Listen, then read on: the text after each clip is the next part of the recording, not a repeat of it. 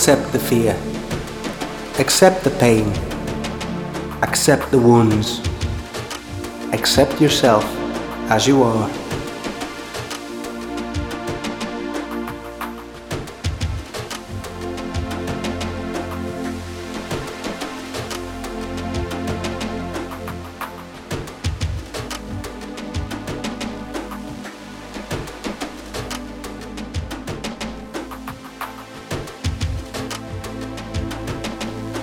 Don't try to pretend to be somebody else.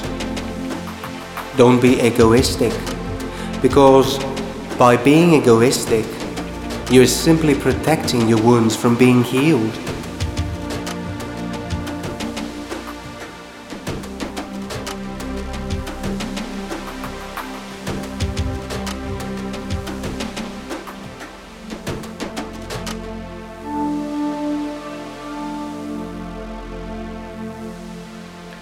Remember, without pain, you cannot grow.